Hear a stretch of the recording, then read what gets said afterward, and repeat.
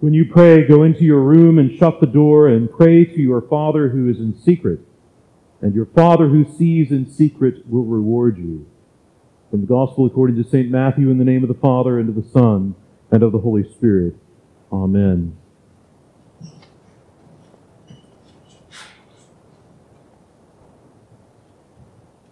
Your Father who is in secret.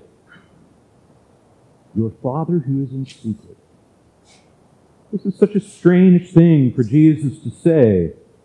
In the midst of the Sermon on the Mount, he instructs the crowds not just that the acts of piety, fasting, almsgiving, and prayer should be done in secret, but that the Father himself is in secret.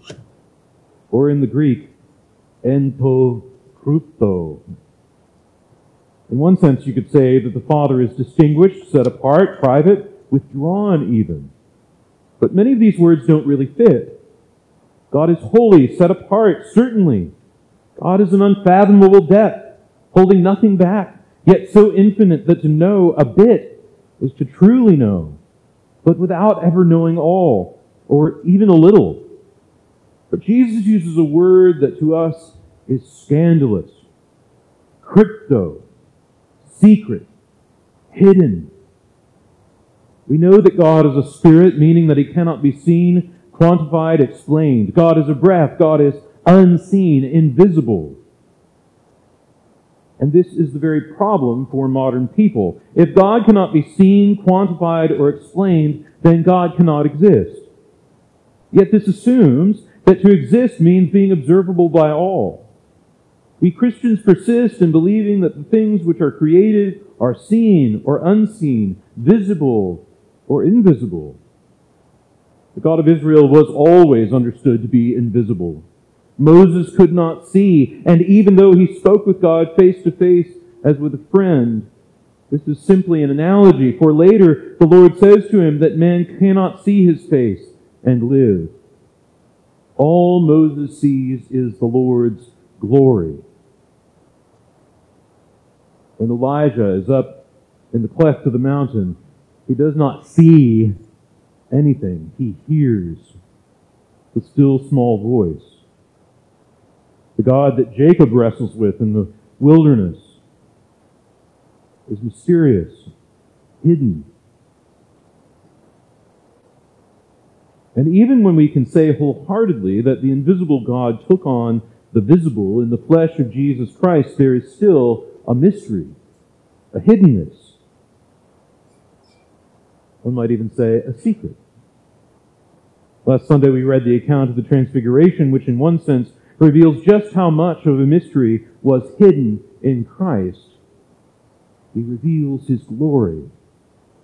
Paul says that it is Christ in whom are hidden all the treasures of wisdom and knowledge. This is the reason that plausible arguments, reasons, all must fall silent before the mystery of Christ.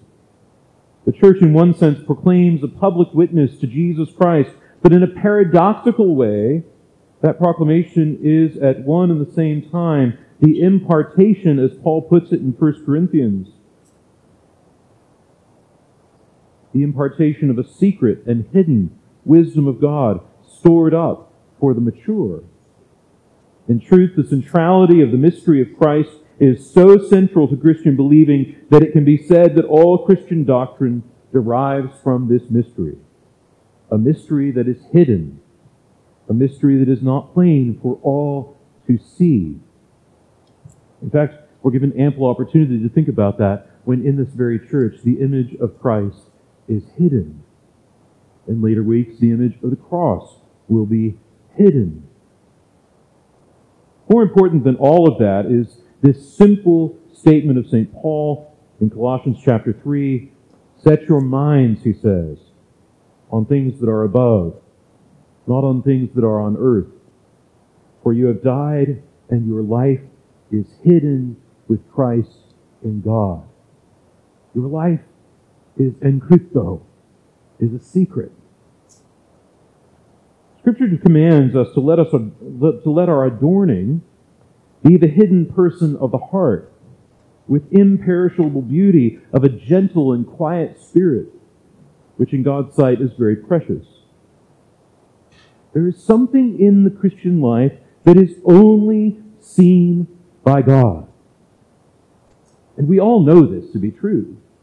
We have an interior monologue. We have deep, dark sins that no one knows about. We have thoughts that no one else knows about.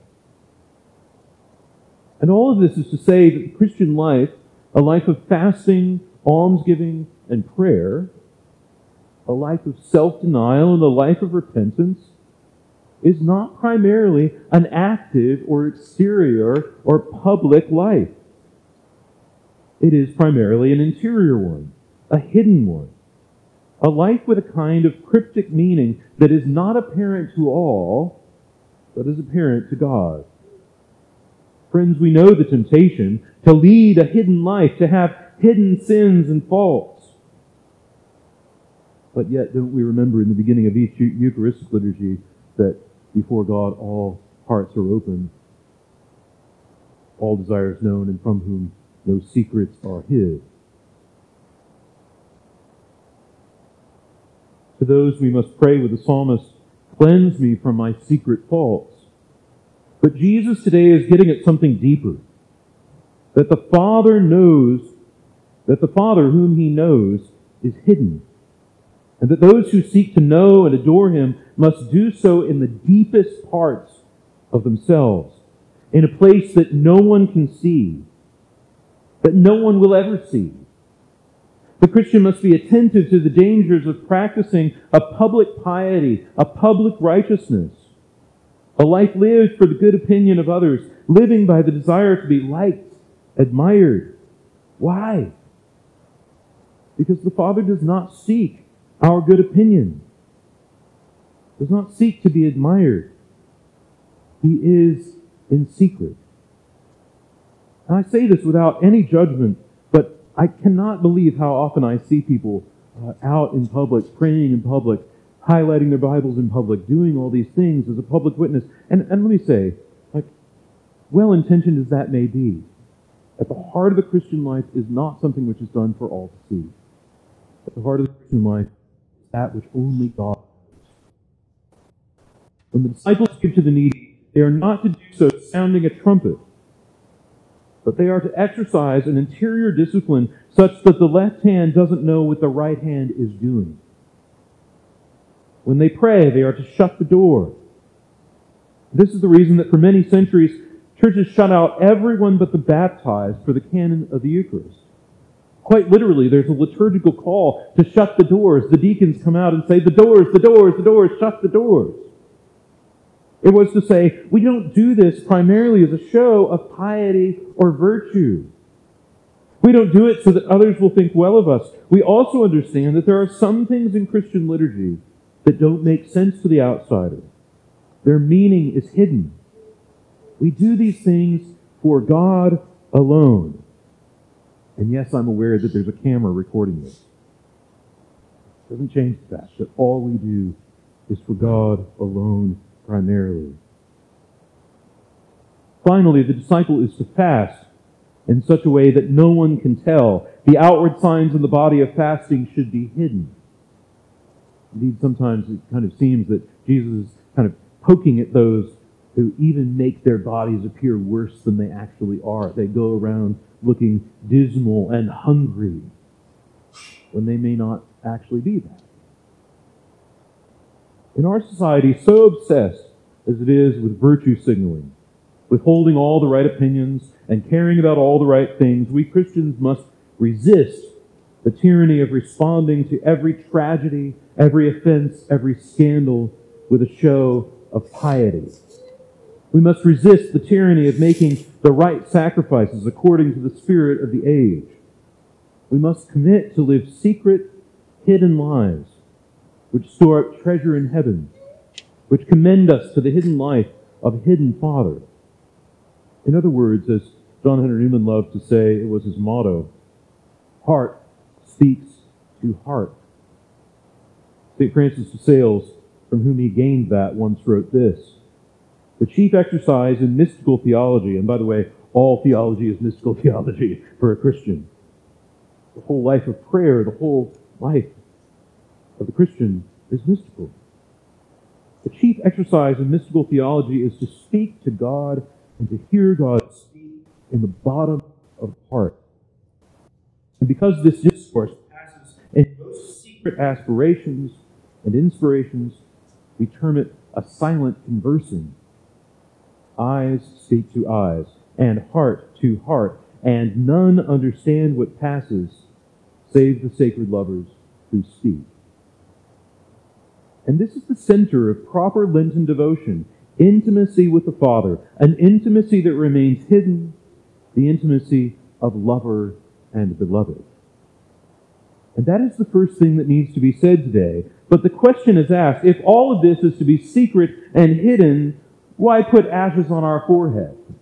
Why make the trouble of going through all that snow and ice to get your ashes, so that others can see just how pious and Christian we all are?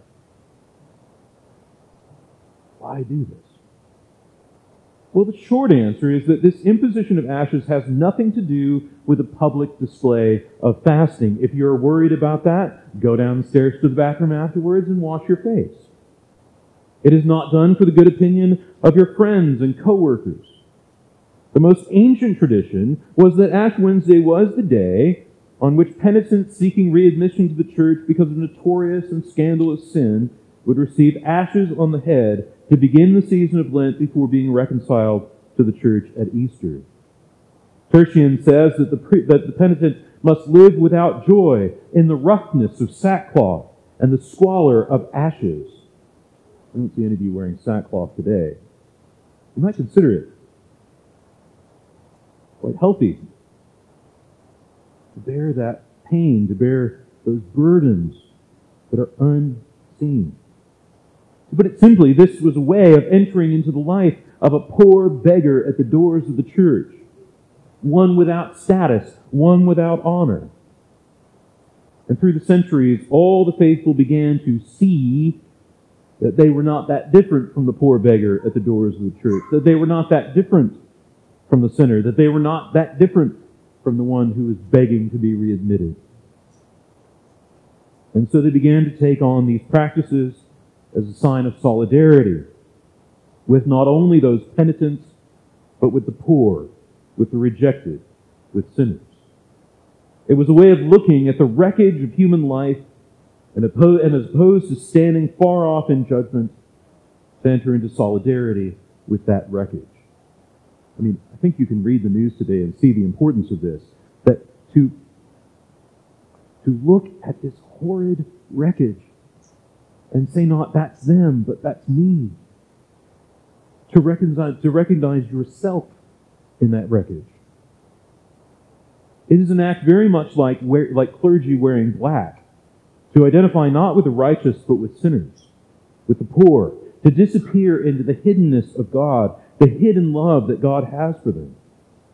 I wear black as a discipline, to remind myself that I am the chief of sinners, to remind myself of the central fact of the priesthood, that the priest is a sinner who is placed into a life of loving and interceding for others.